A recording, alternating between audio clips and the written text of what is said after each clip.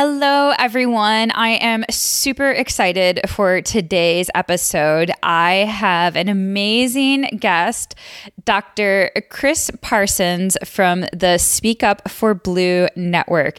And today we have a really far-ranging conversation.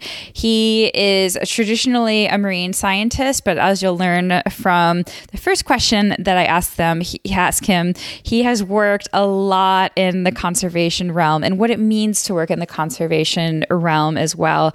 And now he's doing a lot of science communication. Today, we are going to have a discussion on conservation research in academia.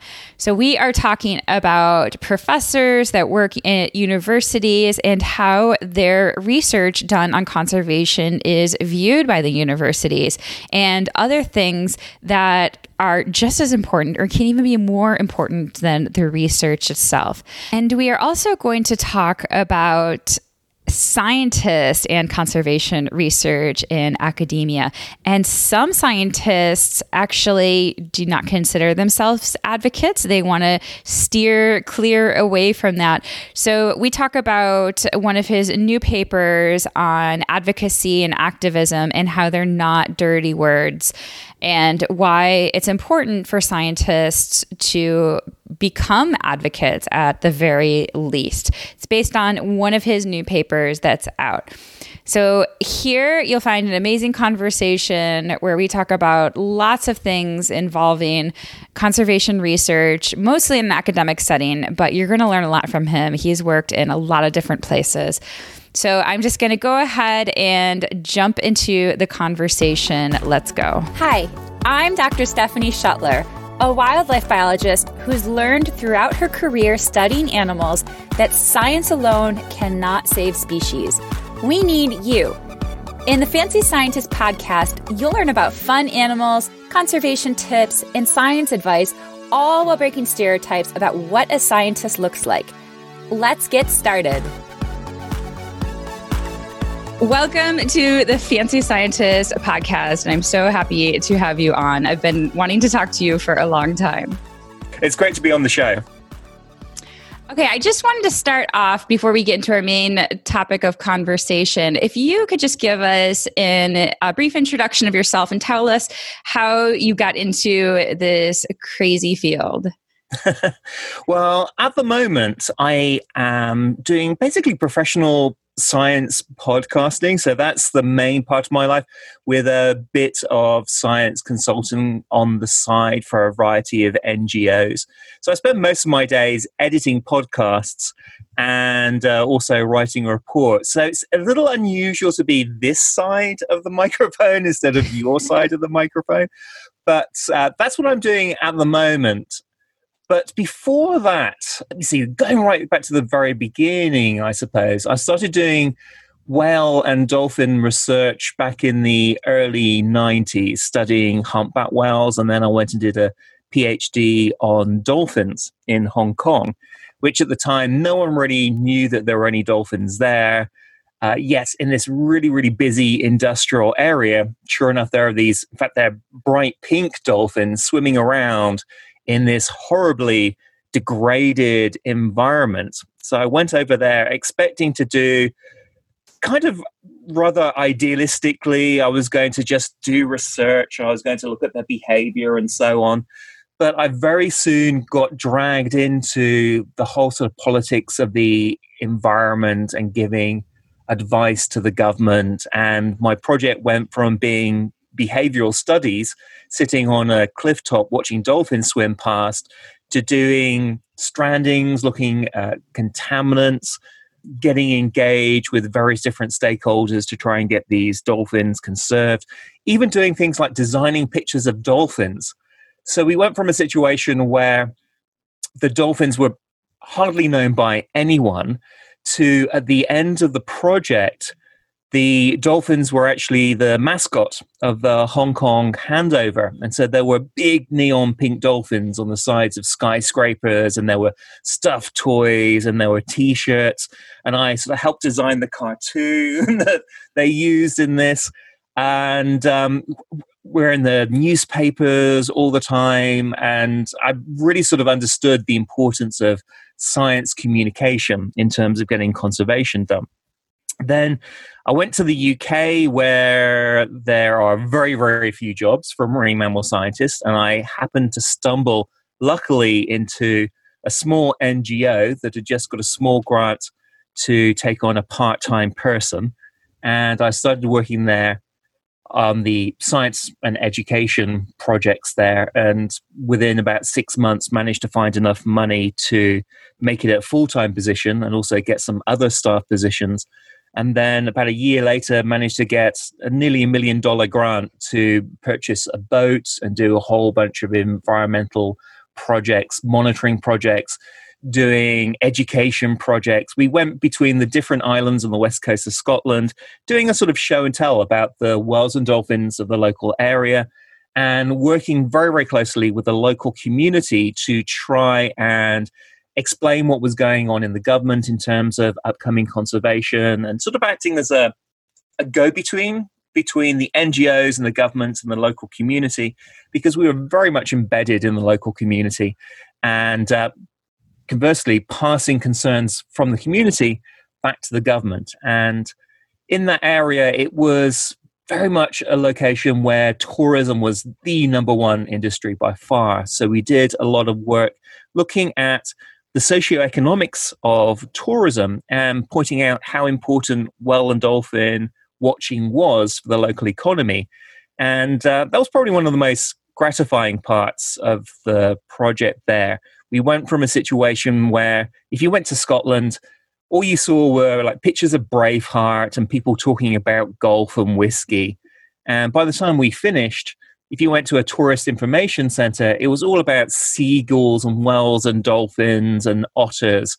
So we use our social and natural science research basically to show how important the marine wildlife was to the local economy, how important it was to draw people into the area. It was creating jobs, and therefore it became very important in terms of local politics. And one of the last things we did before we left was did a study looking at people's attitudes to the marine environment, and found that most people were really concerned about the marine environment. They're concerned about whales and dolphins. They wanted to know more.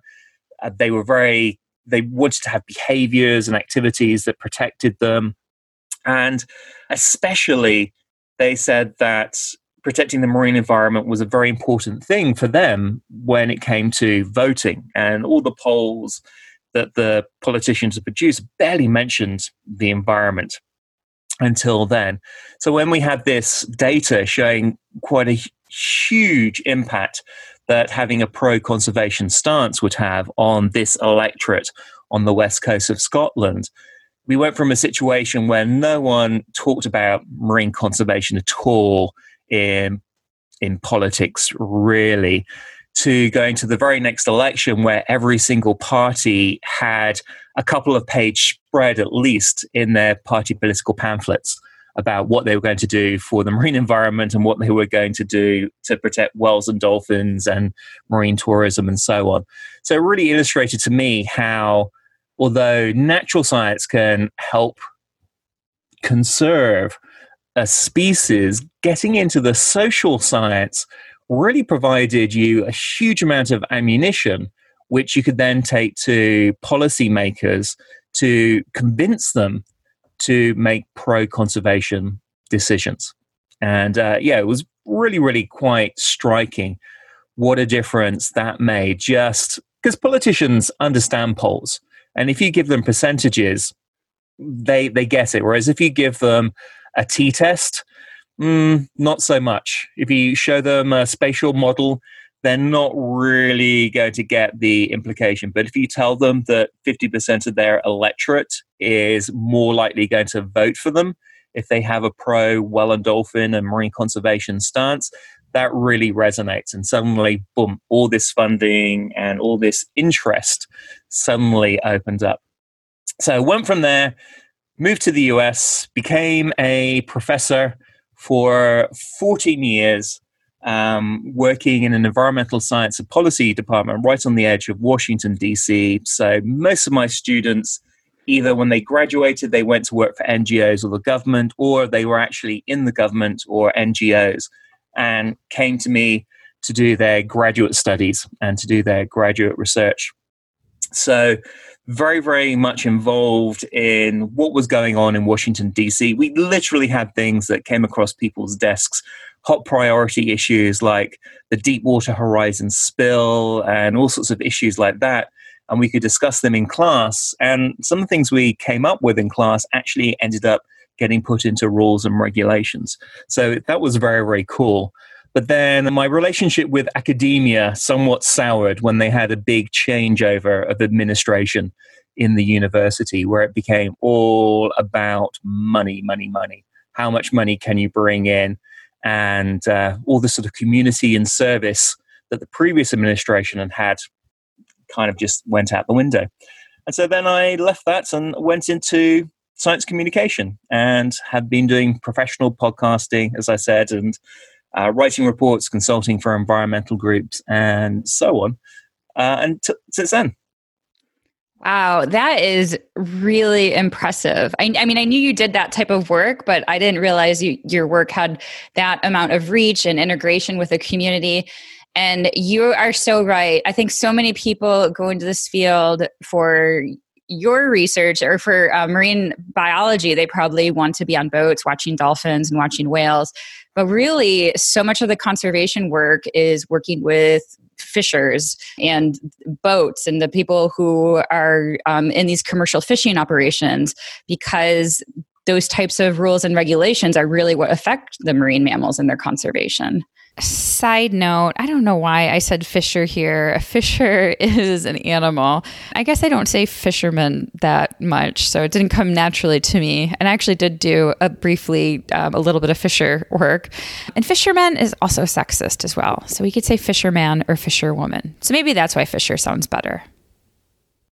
Absolutely. A lot of marine conservation is sitting in a pub over a couple of beers, talking to some local stakeholders, trying to explain what's happening to them, listening to them, seeing what their concerns are, and trying to reduce conflicts before they escalate. We had several situations where we had, for example, put a lot of footwork into explaining something that's coming down the line from the government to the local community. And then we had a government scientist come in and immediately alienate the crowd by either being too scientific or patronizing or treating them as if they were stupid. And then we'd have to come in and try and sort of fix those fences and so on. So removing conflict, identifying conflict, reducing barriers, trying to get stakeholders to see scientists as people and vice versa. That has been a lot of marine conservation for me. And I've worked all over the place doing this. I've done a lot of work in Latin America. I've done stuff in Asia, Central Asia, as well as Southeast Asia.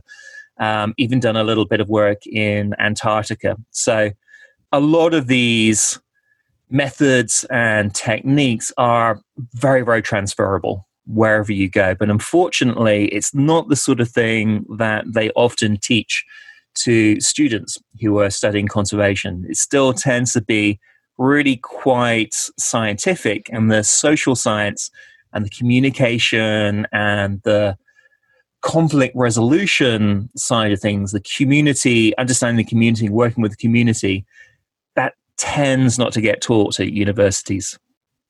Yeah, you are so right about that. When I first started, I always go to the Society for Conservation Biology meetings. They're my favorite meeting. I love them.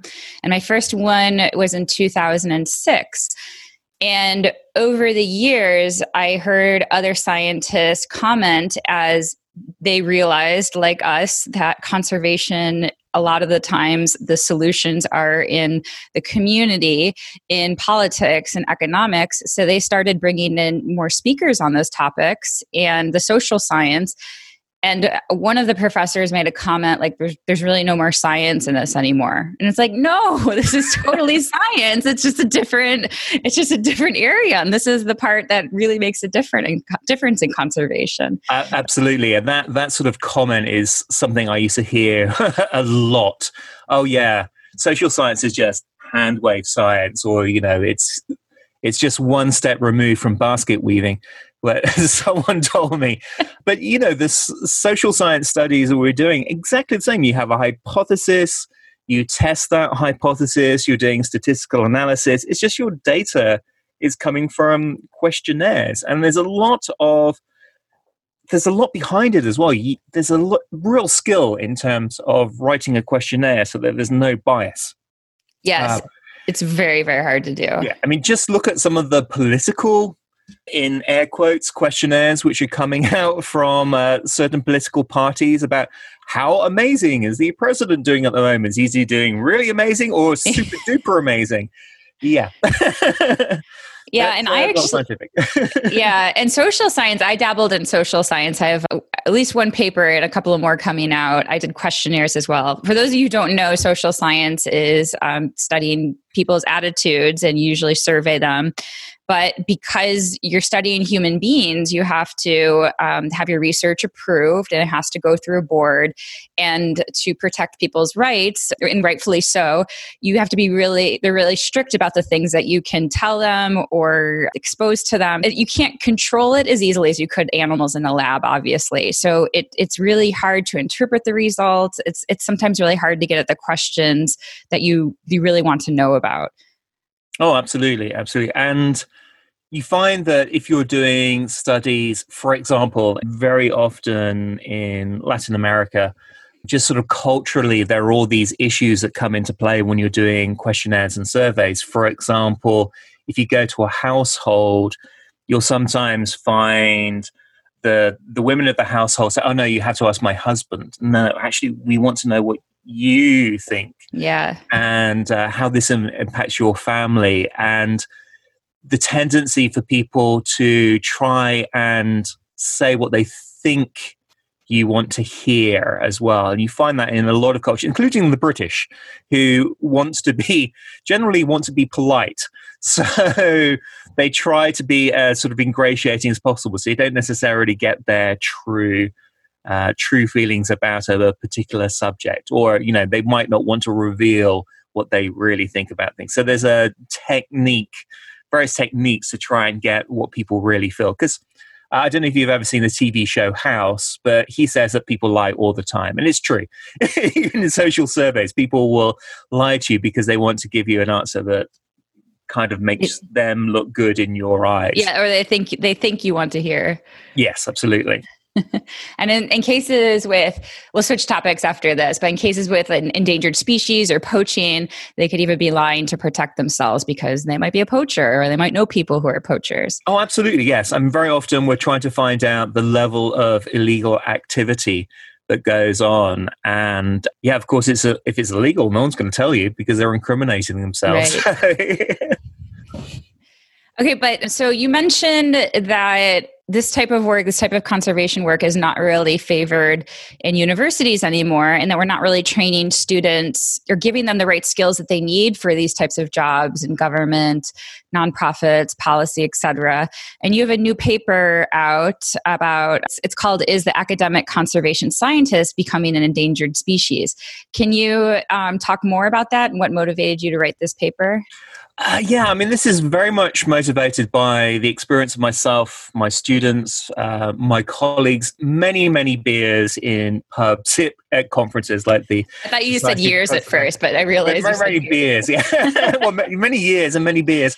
Conferences at the likes of Society of Conservation Biology, where people are basically saying the same thing, but no one's sort of wanting to point out the emperor's got no clothes for fear of repercussions. And now I'm in a situation, hey, I don't have to, the dean's done the worst they could possibly do to me. So there's no repercussions if I tell people how it is.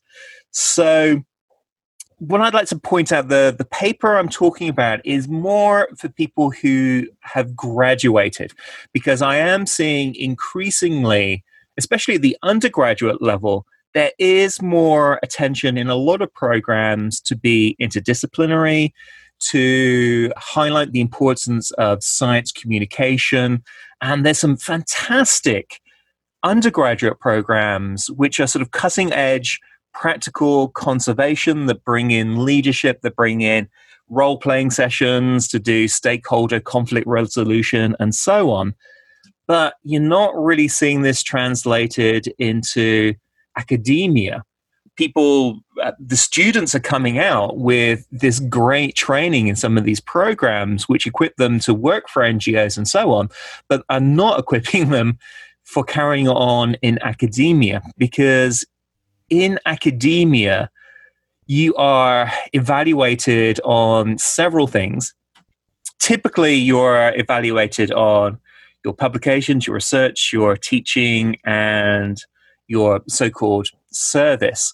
But increasingly, it's more about whether or not your papers are in high impact factor journals. And quite frankly, for conservation, the highest impact factor, something like Science or Nature has an impact factor of about 30 for people who are not in academia. I'm just going to take a moment and talk about impact factor for a second and what this is. Scientists write publications for peer-reviewed journals. And in episode 16, I talk more deeply about that process, about how science works. And how our publications are evaluated by some people, like universities, not that universities are people, but the people within the universities, is by the impact factor. So this essentially has to do with how frequently your article is cited. And in some disciplines, it's just going to be a much lower number. Lower is not as good. You want higher numbers. But it's based on the number of citations, which actually has to do with how fast your field works. So in general, ecology, conservation biology, they're going to be much slower than lab work, where you can do experiments in weeks or months. Our experiments usually take years. So just the rate of citation for us is naturally slower. And to get in these higher impact journals, your research has to be novel, cutting edge, new, and it also has to appeal to a broad audience, to all sorts of scientists out there. So if you're really working on nitty-gritty conservation problems that are maybe really specific to a certain area, that doesn't mean the research is not important, but it's not going to get into a high-impact journal. The average grade, I suppose, of a conservation journal is about 1.5, and the top ones are about 3 or 4. So if you go to something like a biomedical journal, because they're very specialized, their impact factors are more like 25 to 30. And an impact factor basically measures how frequently papers are cited in a particular journal. So if you have a really, really specific journal that's very narrow, then it's going to be citing papers from that particular journal again and again and again and again, because that's all there is. But in conservation, especially with marine conservation, people are taking stuff from multiple different disciplines. They're taking things from psychology and politics and social studies, and they're taking things from fisheries, and they're taking things from marine mammal journals and coral journals. So the impact factors tend to be really, really low. They're not all coming from one place, as opposed to the Journal of Genomics, for example, or cancer cell biology or something like that, which is very, very specific and narrow. So it means that the journals are great because they're multidisciplinary or transdisciplinary, finding information from everywhere. But the way that journals are measured, it doesn't give them a great impact factor. So you're being a great interdisciplinary scientist, but in terms of academia, they just look at your best paper and go, 3.5 impact factor journal. That hardly even registers compared to medical journals, but that's like the top journal in the field. Also, there's very little funding for conservation. I mean, most of my a big grant for conservation for me would maybe be $20,000. I mean, that would be huge. Whereas universities have an expectation of, in fact, I was told you have to bring in at least $1 million in 3 years. We'll just get tenure. And also a big chunk of that has to go to the university as overheads. So funding, publications, and then just the value of conservation isn't appreciated either. You could do something that leads to the establishment of a protected area. You do something that saves a species from going extinct, but that's not going to count towards promotion. There's no metric that you can measure. There's nothing that you can put down on your tenure, in your tenure folder. So changing the attitudes of a community to become pro-conservation, getting a piece of legislation put in place, as I said, establishing a protected area, doing something that leads to a population of a species recovering. That's hugely important in terms of real-world impact, but it means nothing in terms of academia. And you couldn't put something like that under service? No. Oh, wow. No. I thought you were going to say you can put it, but they don't really think it's that big of a deal, but okay, you can't even put it. No. And for those of you who are not in this field, doing things like establishing a protected area, it's not easy to do by any means, even if it's your full-time job. So if you're a professor and you're able to get something like that accomplished, it's definitely going to take up a lot of your time. And it has a really important outcome. But again, you said there's no acknowledgement of that. And then talking to other people about it, a number of people who are going through exactly the same situations, that their science wasn't being understood. And very often people who do conservation are nested within a department of biology. Yeah. So very often they're being compared to medical researchers, where very much the sort of standard of you've made an achievement is getting one of these R1 research medical grants, which are really hard to get in the first place.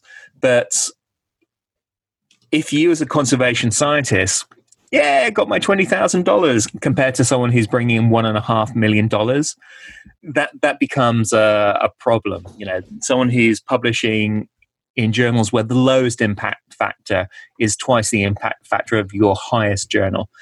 So conservation scientists are often in a situation where they're nested in somewhere like biology, or they're nested in an interdisciplinary department where they don't really understand your field, and they're constantly comparing them to the older traditional fields like geology or biology. And even though there's lip service to interdisciplinarity, it very rarely happens. And I'm involved with the Association for Environmental Studies and Sciences, and that's again, very interdisciplinary environmental field where we have people from the humanities, we have people from social science and natural science, from geology, all coming together who are trying to do interdisciplinary work, and they're all saying the same sort of things.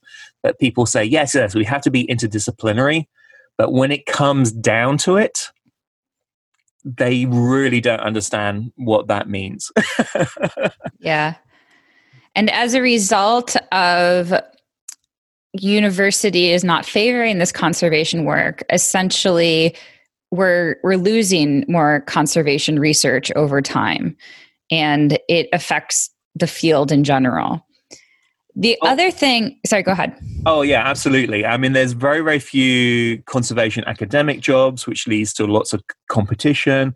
And that in turn leads to a lot of toxicity as well. When there are very few positions that are well paid, people are fighting against each other. It gets very nasty competing for these positions and very competitive. And it just leads to a sort of toxic environment. And I see that quite a lot in a variety of conservation or marine biology related fields, where competition just leads to toxicity. Yeah. The other thing that I noticed when I was in graduate school is some professors would call themselves conservationist, or they would say, I was in genetics, so I interacted with a lot of geneticists. They would say, like, I'm in conservation genetics. But if they're not working with government agencies or people on the ground, which I frequently saw, they would do a study investigating a genetic question within a species, maybe even an endangered species, and they would publish the paper in an academic journal. But the results themselves, they don't do anything. You have to get them to reach the policymakers for it to really have an effect. Oh yes, this is another thing. Yeah, this is another thing. We actually did some research on this. I said we. Jennifer Thornhill, who's one of my students, did this fantastic project looking at wolves in particular, and what wolf-related science actually ended up getting used in terms of policy making. And she found that the stuff that got used was from the scientists who, first of all, went to the managers and then asked them, well, what do you need to know? You know, how do you want this science presented? What sort of facts and figures do you need in order to progress conservation? And hardly anyone actually does that. They don't go to communities. They don't go to the managers, the regulators, and ask them what they need to know. They just go, well, I think that this is going to be important for conservation, so I'm going to do my study on this. And even if the managers see that publication, which quite frankly, they probably won't. This was another aspect of the research, that unless it went into 3 or 4 journals, which that government agency happened to subscribe to, they weren't even going to see those publications. They had no access to them. So, you know, you might as well have not bothered doing it. So unless you actually went to the regulators, that work, all very nice, but it's not going to help us at all. So a lot of so-called, this is going to be useful for conservation research really isn't. Yeah, that's like a last line in so many papers. This is going to be used for conservation and management, something along those lines. Oh my goodness. And let's face it, the average scientific paper gets read by 2 people. One of which is probably your spouse who's read it for. Mine hasn't read mine. So, I talk about it too much. He already knows what's in it. The average readership of a scientific paper after it's been published is only 2 people. So if you think that your research is going to make any difference in the world, then you're really, really naive. So you have to get that research into a format that the appropriate audience is going to see, is going to understand. And this is one of the key things. This is what I sometimes refer to as advocacy in one of its forms, getting the right information in the right format to the right person at the right time. So this might be going to Capitol Hill and talking to people. This might be putting stuff out on social media. This might be having a meeting with an NGO, telling them what you did so that they can then take it up and use it in their discussions and their reviews of policy documents and so on. But if you think that just because you publish it in a peer-reviewed journal that it's going to have any impact at all, then you're sadly mistaken. So there usually has to be some sort of outreach with your paper, some sort of engagement with NGOs, with the community, with policymakers in order for it to have any impact at all. Yeah, absolutely. And you mentioned the word advocacy. I know you have another paper out that's called Advocacy and Activism Are Not Dirty Words, How Activists Can Better Help Conservation Scientists. And when I was in graduate school, I had that discussion where I don't even know if I used the word advocate, but just even, I guess I did, I probably did, like advocating for conservation issues. And one scientist was like, oh, we can't do that because it potentially biases the results, or other people might think you're biased towards results. Can you talk about that stigma and what we can do to remove that? That stigma actually a lot of it was generated by certain industries, primarily the cigarette industry, when they were trying to stop medical researchers looking into cancer and cigarettes. But it also expanded into a whole bunch of other industries, including environmental chemicals and the toxic effects on people, climate change, a whole bunch of issues. There's a lot of stuff related to the oil and gas industry as well. And this was something that was actually done as a specific strategy to try and stop scientists getting engaged and bringing facts to policymakers, basically. There's some really great books by the likes of Naomi, she wrote the book Merchants of Doubt. So there's a whole bunch of researchers who've looked at this going back from climate change, whether that's to cigarettes and toxic chemicals, DDT and so on, right back to Rachel Carson's book Silent Spring. It was a PR campaign, and unfortunately a lot of scientists have sort of bought into this, that they must stay in the ivory tower and they must not engage, and somehow advocacy is dirty and sullies them and stops them from being pure. And so they really have sort of drunk the Kool-Aid from the bad guys, for want of a better word. Now, what advocacy really is just arguing on behalf of your cause. So if you're a lawyer advocate, you are arguing on behalf of your client. And as a scientist, you may be arguing on behalf of your science, the implications of your science to conservation.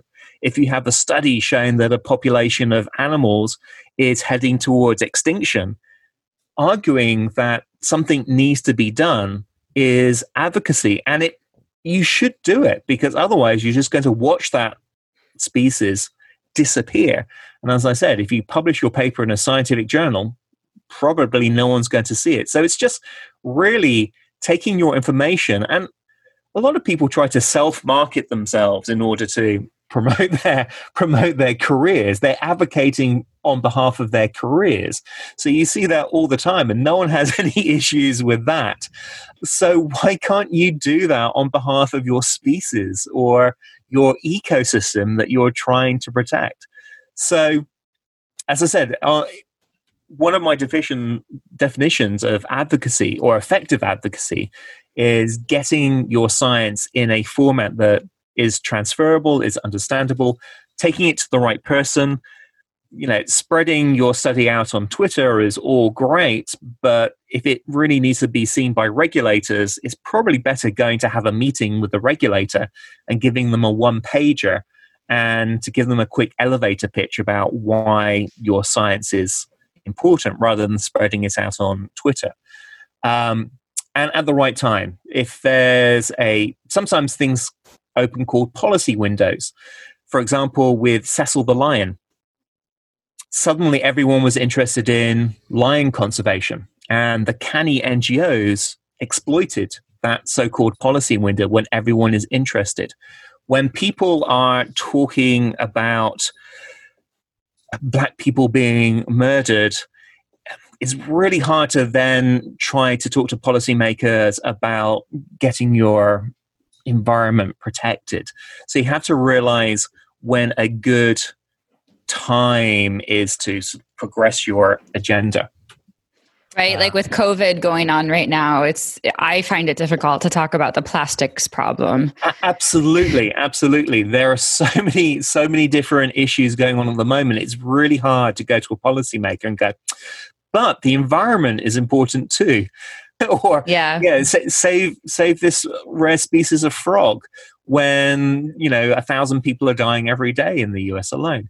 So yes, you have to realize when your window has opened and to be ready and to progress that argument.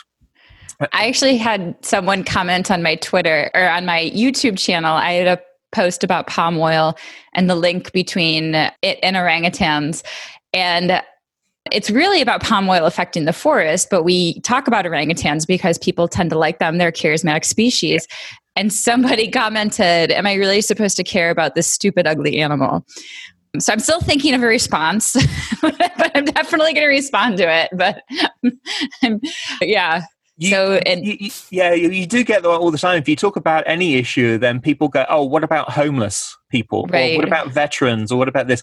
And this sort of whataboutism, quite frankly, there's no point even engaging that person because they're just trying to form an argument. There's a type of trolling, right? Basically. So but it's true though. How do you make somebody like a politician be like, these orangutans are going extinct. They're halfway across the world and they need to worry about COVID happening here and unemployment. And you're right, timing is important. And we do have to explain things in a way that's relevant to people. Oh, absolutely. I mean, if you're talking to a policymaker, if you're talking to a fisherman, you're talking to a rancher, you have to put it in terms where it makes sense to them. So, for example, we were talking about marine tourism at the beginning. That has an impact on people's lives because it creates jobs. So by saving the whales and dolphins, you save all these different jobs. But also by saving whales and dolphins, you make people look at you favorably, and that gets you more votes, which is something that politicians care about. So you have to put it in terms that your audience can relate to and can understand, even if it's something like, well, it might not be important to you, but I bet your kids love whales and dolphins. Yeah, absolutely. And I'm so glad you brought up the example of polling and how politicians care about polling, because I just recorded this morning, but when this episode goes out, it will have been last week's episode. And that's all about the importance of voting. And really, that's the most important thing you can do for conservation. Oh, absolutely. Absolutely. If you can make your conservation issue an election issue, then you basically bring in the politicians working on your side. Yes, absolutely. They're going to push that, and they're going to do everything they can to help out. So yes, it's framing. Framing is so much of conservation. You frame the issue depending on your particular type of audience. Some people might just go, oh, these animals are so cool and fascinating, which is what a lot of people do with the charismatic megafauna like the orangutan.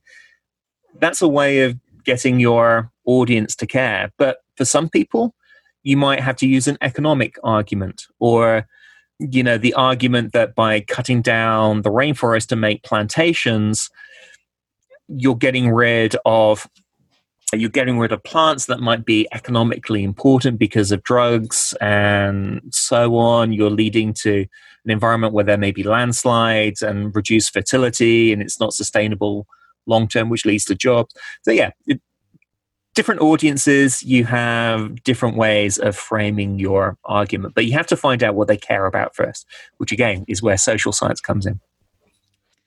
Well, we are running out of time. Is there anything else that you wanted to add before we wrap up? Well, we talked about advocacy, and one thing that people very often get mistaken is the difference between advocacy and activism. And again, very often activism is used as a dirty word. But if it wasn't for activism, hardly anything would ever happen. Right. Activism, the US wouldn't exist if it wasn't for a bunch of scholarly activists way back when in the 1700s. We wouldn't have civil rights if it wasn't for activists. We wouldn't have a whole bunch of different types of healthcare if it wasn't for activists. There's a lot of things we wouldn't have if it wasn't for activists. And activism is just bringing public attention to your particular issue. It's publicizing an issue, and that's what it is. And again, very often people use activism incorrectly. They use it in place of advocacy, which, as I said, it's arguing on behalf of something, whereas activism is drawing attention to. So you could be having pictures of cute animals and say, look, save this cute animal. And that's more activism rather than advocacy. You are drawing attention to an issue, but you're not necessarily arguing for it.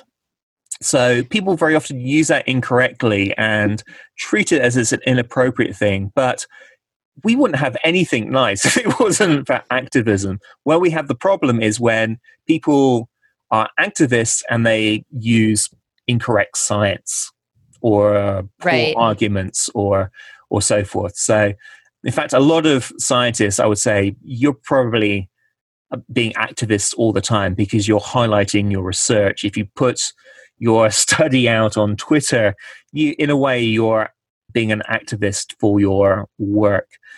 But where we have the problem is when people are activists and they're using incorrect information, or they're threatening people or arguing badly with people, or we see this a lot of times with whales and dolphins, where their way of dealing with whaling is to call people murderers and to threaten them. And no one's ever been convinced by having their kids threatened or being told that they're awful people. That's just, well, apart from anything else, it's ineffective. It's just going to get people more entrenched. And that's what gives activism a bad rap, really. Yeah. And I personally think that if you say you're a conservation scientist, I feel the word conservation in itself is an advocacy word, because you're advocating for the preservation of nature. You're not going to be for development that harms nature, for the extinction of species. You're innately going to want the decision that's best for conservation. Absolutely. And if you look at some of the definitions of conservation science, if you look at the goals of the Society of Conservation Biology, there's language in there which basically says we are advocating on behalf of biodiversity.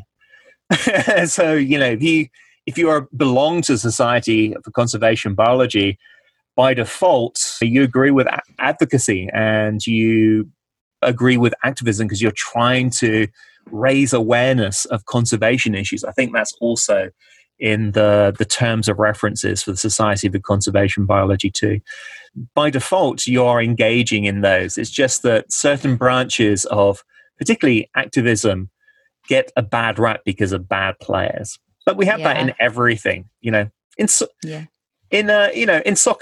some soccer players keep fouling people. That doesn't mean that all soccer players are bad. Right. Yeah. Well, thank you so much for this discussion. It was really interesting, and I just learned so much from you, and you've done so many cool things to be proud of that have had a real impact on this world. It's so true. I mean it genuinely. Oh, thanks very much. Thanks very much. I don't know. I guess my career has always been a case of I've seen something where I've seen there's been a problem and I've wanted to try and deal with it. Yeah. Unfortunately, in some of the institutions I've worked in, they haven't really appreciated that. Well, I appreciate it. Thank you. Thank you very much. Well, thank you very much. Once again, thank you so much, Chris, for being on the show. I had such a great time talking to you. You can find more of Dr. Chris Parsons on Twitter. You can connect with him there. His handle is @KrakenMcCrake. I believe that's how you pronounce it. It's the first time I've said it out loud. It is @CRAKEN_MACCRAIC. He's one of my favorite people to follow on Twitter. You can also find him on several podcasts. One of them is the Marine Conservation Happy Hour. I was on that one. It was super fun to talk to him and Scarlett Smash, aka Ashley Scarlett. And it's a really great marine science podcast that talks a lot about not only marine science issues, but also some of the more academic issues that we talked about today. So thank you guys once again for listening, and I hope you have an amazing day. Thanks so much. Bye. Don't forget, you can also pre-order my book, Getting a Job in Wildlife Biology, What It's Like and What You Really Need to Know. You can pre-order the Kindle version, and when you do so, save a copy of your order number, because you can go to my website, fancyscientist.com, and go under the career advice section, and you'll see a post about a bonus masterclass. I am offering this at least 90-minute masterclass on CVs, resumes, and cover letters for wildlife biologists. And if you order during this pre-order period, you will get it for free. All you have to do is enter your order information and, of course, your email address, and we will keep you up to date of when the class is and how to listen to it. I actually did set a date. It will be October 3rd, 2020, 1 p.m. Eastern Standard Time. If you like this podcast, I really hope you rate and review it. These reviews really help other people find it, and I have so much fun doing it. If you have any ideas for topics, just let me know. Shoot me a message on social media. I hope you have an amazing day. Be kind to each other, and of course, be kind to animals. Bye.